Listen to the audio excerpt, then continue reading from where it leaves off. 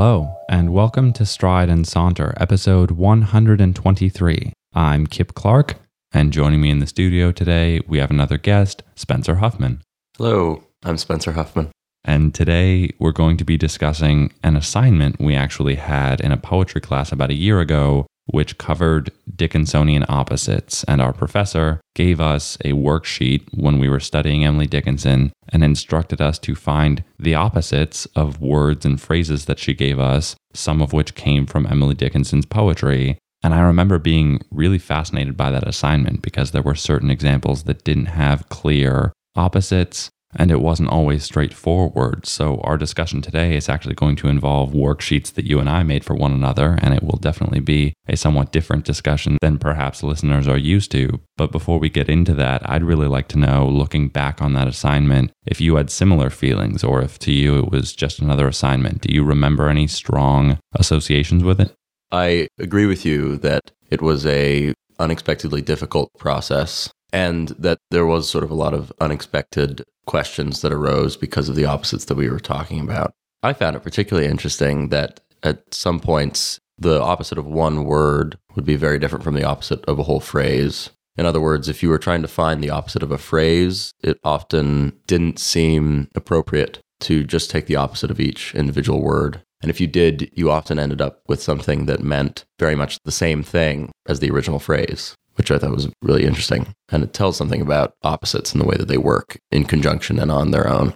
I agree, and I would even argue that the assignment wasn't necessarily about how opposites work with one another, but how we as people conceive of and employ opposites in our language and our discussion, because I think that they are a very limited concept and do not often express the complexity of our feelings and our world and the things that we observe. So to get into the assignment that you and I gave one another, I'd like to start with you and ask if there were any prompts I gave you, and I believe I gave you about 50 or 60, that struck you as interesting or particularly difficult, and if you would explain why that was the case. Your 19th suggestion, which was bank vault, and assessing the opposite of bank vault, it was challenging and it was sort of an interesting process because my instinct was to find some unsafe place, some place that was not secure, like a bank vault is secure. Then I reassessed from there and was thinking about wide open spaces, because if there's something that a bank vault is not, it is not a wide open space. It is very closed and it is locked. It is not wide open in many senses of the word. I ended up saying what I put down was a park playground, because that is also a place where children spend a lot of time running around in the open, where if you left something that you meant to leave in a bank vault, it would be surely touched and moved and not necessarily returned, because kids don't have the same sort of moral compass as adults do, as most adults do. When they find something valuable, they'll try to find its owner.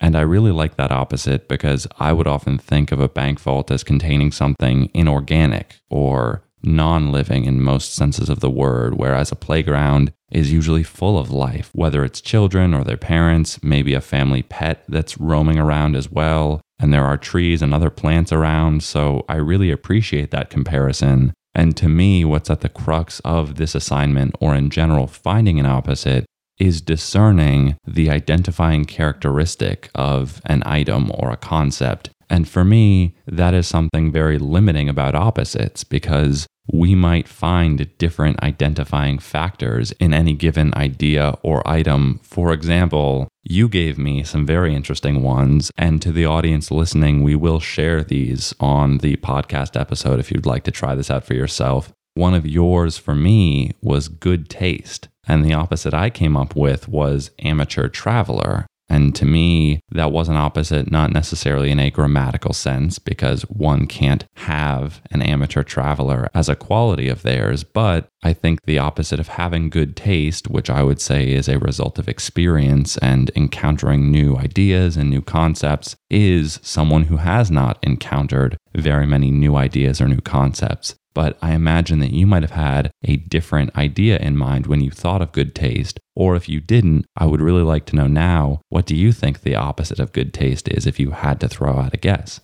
Well, that's interesting that good taste presented that problem for you. I'm especially interested in the idea of an amateur traveler being sort of the beginnings of good taste, right? If the person is traveling, then they're sort of moving towards good taste, I suppose. And that's a really interesting way to think about opposites that we don't usually think about opposites. Opposites would usually be considered to have this polar separation that will never come together in the way that you suggest amateur traveler might eventually sort of end up after having traveled as a person with good taste. Actually, with that one, what I had in mind was bad taste, which is so interesting about this, because I think we'll probably find that some of yours are like that too, that I was sort of troubled by some aspect of the opposite, or I was provoked by some aspect of the process of finding the opposite that led me in sort of the unobvious direction, if you will. But yeah, for that one, I thought it would be an interesting one to think about, but I would have put bad taste. Which I very much appreciate. And to tackle a few more of these more substantially, would you give me a handful of your favorites and, of course, their opposites, and then I'll do the same? Sure. So here are a few interesting ones that you gave me. Number 2, which is falling. And I put digging, actually, because for a moment I was thinking the opposite of falling is probably something like flying. But then I started thinking about it, and I imagine that the sensation of flying has many similarities with the sensation of falling. If we're talking about falling in terms of falling in our earth, falling down from the sky, as opposed to some sort of more metaphorical, symbolic use of falling, which probably a whole nother discussion to do with opposites. So then I thought, what is slow and what requires an effort that falling does not require? What requires sort of getting dirty in a way that you don't need to when you're just falling through the clean air? And what also is rarely sort of associated with danger? I think to fall is sort of something that may well be dangerous, while digging is slow and safe and not at all sort of associated with freedom in the way that falling often is. And number 3, which is atheist. I spent a lot of time trying to figure out what the opposite of an atheist was. I ended up settling on religious, which was sort of the obvious choice. But I struggled with that for a long time because it didn't seem exactly what I wanted to say about the opposite of atheist, because it seemed to sort of simplify both sects. It seemed to simplify the atheist, and it seemed to simplify the religious person in this way that I wasn't sort of totally comfortable with, which I think is, again, a shortcoming of opposites, as you've mentioned several times. Just in terms of practicality, I couldn't find anything reasonable other than religious. I'd be really interested in your thoughts on that, actually. So it's interesting that you took it as an adjective, because that's another fascinating thing about me giving you opposites with no other context. I thought of atheist as a noun in that context and thought about what the opposite of an atheist might be. And for me, it might be a believer. Although again, as you've said, and I agree, there is a lot of simplicity in opposites, but that is what I was thinking about when I gave you that prompt. And I actually did think about believer for a long while, but then it occurred to me that a believer has a connotation. The connotation is that they believe in God or they believe in some higher being. But an atheist believes things just in the way that anyone believes things. That's where this exercise puts my head, as I end up in this sort of hyper-analysis mode where I stop taking things for granted. So yeah, I sort of felt myself hesitant to commit to believer because it suddenly, for me, only in the process of this worksheet, meant much more than it usually does. You gave me time, and I put sleep. And you gave me employment, and I put idle. You gave me pancake, which I thought was wonderful, very funny, and difficult too. What is the opposite of a pancake? And I put a piece of wood. I'm not sure if I need to explain that, because I think the opposite of a pancake is going to be different for everyone, and it's probably very hard for anyone to explain. But yes, a piece of wood just seemed like the opposite of a pancake to me. You gave me an explosion in the distance, and I put a whisper in the quiet. I think the very interesting part of that one is distance and the conversion to quiet there, because for me, there is a suggestion in distance of also space for sound. I had toyed with saying a whisper in the close or something like that, or a whisper in the near, but then I thought it was actually sort of more accurate to say a whisper in the quiet because of the way we understand space and sound, and that larger space has sort of more room for sound and is filled with sound. Even if it's quite quiet, it sort of has potential energy that a small space doesn't. So you gave me tracing your heritage. This is number 41. And I put guiding your moment. You gave me this must be the end. And I put this is not the end. I like that. So to give a few of yours that I really enjoyed, you gave me church and I said state, which isn't necessarily the opposite, but in our political rhetoric, at least in America, we often hear about the separation of church and state. You gave me clam, which I thought of as something that was closed and small, so I wrote tree, because I think in many ways there are oppositional qualities in a tree. Very intriguingly, you gave me fall, and I had given you falling, and I was not as creative and indeed wrote fly. You gave me tongue, I said microphone, something that records sound, whereas a tongue helps to make sound. Although I also could have thought about the tongue as something which is necessary to taste. So again, it's about what you see in the object or concept you're trying to find the opposite of. You gave me green, and I looked up the color wheel and found that magenta is directly opposite it, but that does not mean that magenta is its opposite for everyone. Someone might say red is the opposite of green, or orange, which scientifically or artistically may not be agreed upon, but I also think opposites can take on a personal quality. I also think with colors, this question is especially interesting because people so often associate emotions with colors in this very direct way that we don't do with other sort of inanimate things, right? When I think of a towel, I do not have an emotive response usually. But if I think of purple, I do sort of have this small emotive response. So then the question becomes, in forming your opposite, are you responding to the connotations and emotive elements of the color? Or are you approaching it more like you did, which was to find the literal opposite of the color? Exactly. And I remember thinking a lot about what I should write down, and I ultimately settled on that. You gave me makeup, number 28, and I said magnifying glass. And that's because the first thing that came to mind with makeup is something that obscures or hides. But that might be a very cynical view of makeup, because I know many people who would describe it as far more artistic and more painterly than I might originally observe. And so I could have found the opposite of something artistic or paint-like instead of a magnifying glass, which is something that reveals, at least in my mind. You gave me calluses, and I wrote laborless, because I think calluses are something that you accrue through often hard work, although in our modern world, there's plenty of quote-unquote lighter work that doesn't require much physical exertion or scraping that might lead to callousing. But then you gave me calloused feet later on, and I wrote smooth hands, because I think those two words are the opposite words of the two that you gave me, which returns to the idea that you had mentioned earlier about phrases and how if you oppose every word in a phrase, you might come to a very similar meaning. But in this case, I don't actually think that smooth hands have a similar meaning to calloused feet. I think they are quite different. I'm particularly interested in what you did with those, because I consciously tried to give single words that I would then put into small phrases. So I'd be interested in hearing, do you have one more of those? And also just like the thought process behind forming the phrase as opposed to the single word.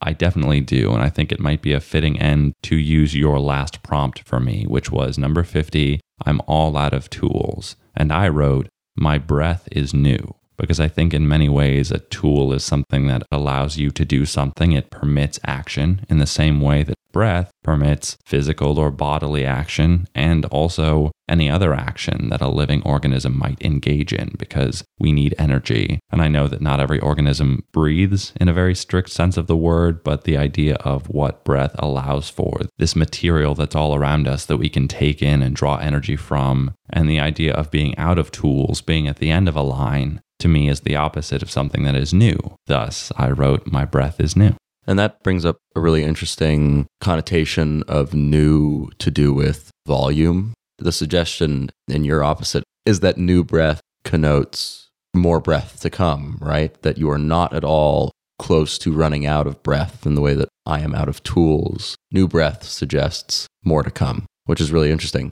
because new in itself doesn't mean that. New can be a one-time thing. It can be one and done. But when put in the context of this opposite, it takes on this whole much broader meaning to do with volume and quantity.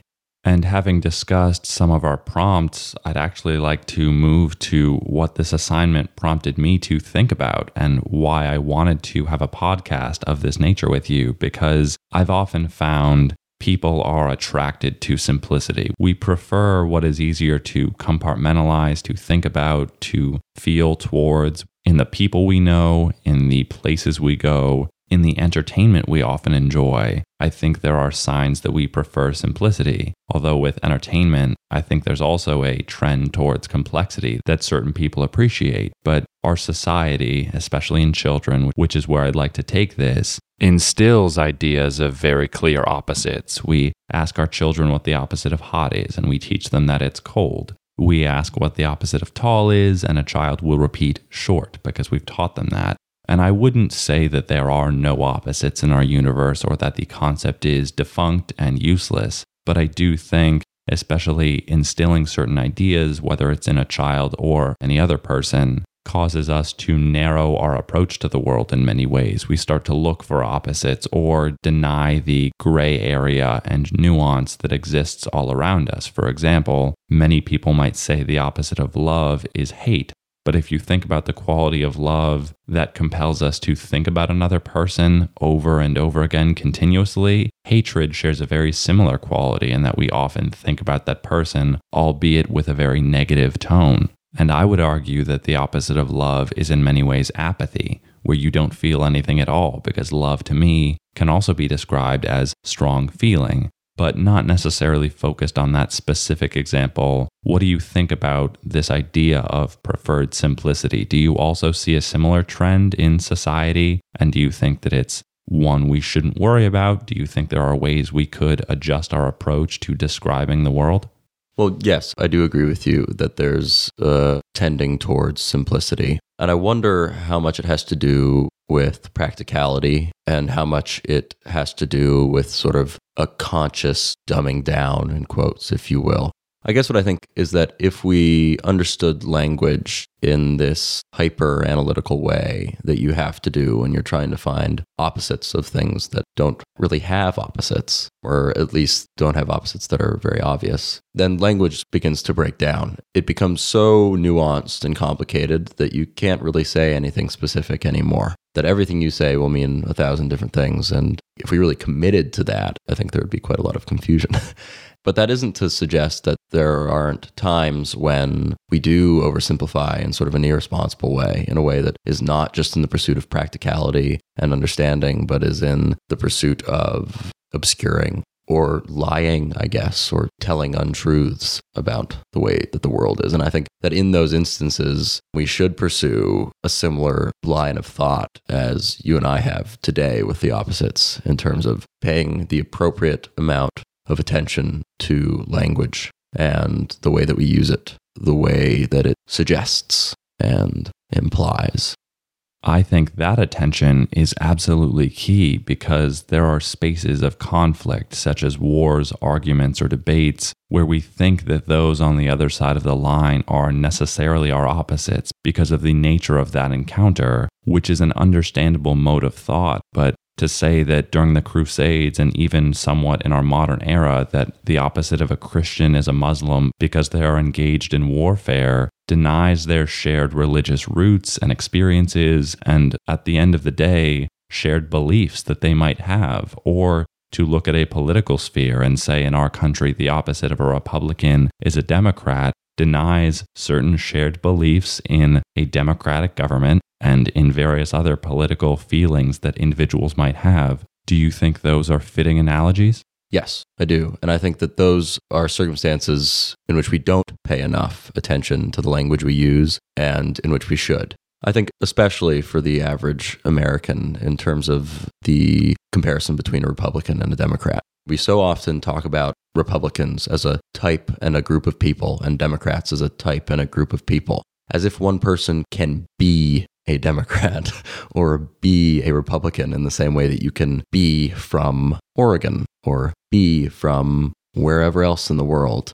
Being a Democrat, what we mean when we say that, or what we should mean when we say that, is that in general, they hold views which are roughly in line with the Democratic Party, which is the more liberal party in the United States. And the same thing with Republicans. But there's a polarization that happens by assigning people identities based on which party they've sort of generally voted for, which is a huge mistake. It doesn't make any sense. And it encourages this kind of polarizing thought, which plagues the political system from top to bottom and is a problem on both sides of the aisle equally, that there's an unwillingness to accept sameness and to accept the many points of commonality as opposed to draw out and sort of tear apart the points of disagreement. Those examples are exactly the kind of examples that I would have brought up to talk about when opposites are very important to pay attention to and what our language really means when we're talking about quote-unquote opposites. And before we close the episode, what are some things you would like the audience to consider, perhaps thinking questions after listening to this conversation of ours? I would say that for someone listening to this, an interesting thing to do in your everyday life would be to start paying attention, even if it's only for 5 minutes a day, to what you're saying and what the opposite might be, and sort of making yourself available to that sort of hyper attention and all the connotations that come with it, and perhaps the impracticality, because it will reveal moments when we are perhaps oversimplifying and not giving enough attention to the words we use in the contexts that we use them. I agree. And I know we have some listeners who are parents, and I would encourage you to think about how you've taught your children about opposites or may currently be teaching them about the oppositional world that you believe exists. And that's not to say I don't think opposites exist, but as I hope this discussion has illustrated, I do feel that we apply opposites somewhat arbitrarily in our use of language and our conception of the world. And furthermore, I would encourage listeners to try this exercise. Write up a list of concepts, ideas, or items, and ask friends of yours if they can find their opposites. And Spencer, I'd like to thank you very much for coming on. It was great to discuss this with you. Thank you very much, Kip. But of course, ours are only two voices, and we want this to be a conversation among, not simply a conversation between. So if you have thoughts, feedback, or opinions of any kind, please reach out to us. You can connect with us via Twitter or Facebook, where if you like our page, you'll receive weekly updates when we post new episodes. You can also email us via strideandsaunter@gmail.com. And if you enjoyed this episode, consider subscribing to and reviewing the show, as well as sharing it with someone you think might also enjoy it or get something out of it. And as always, we thank you very much for listening. And from thought to word and voice to ear, this is Kip Clark signing off.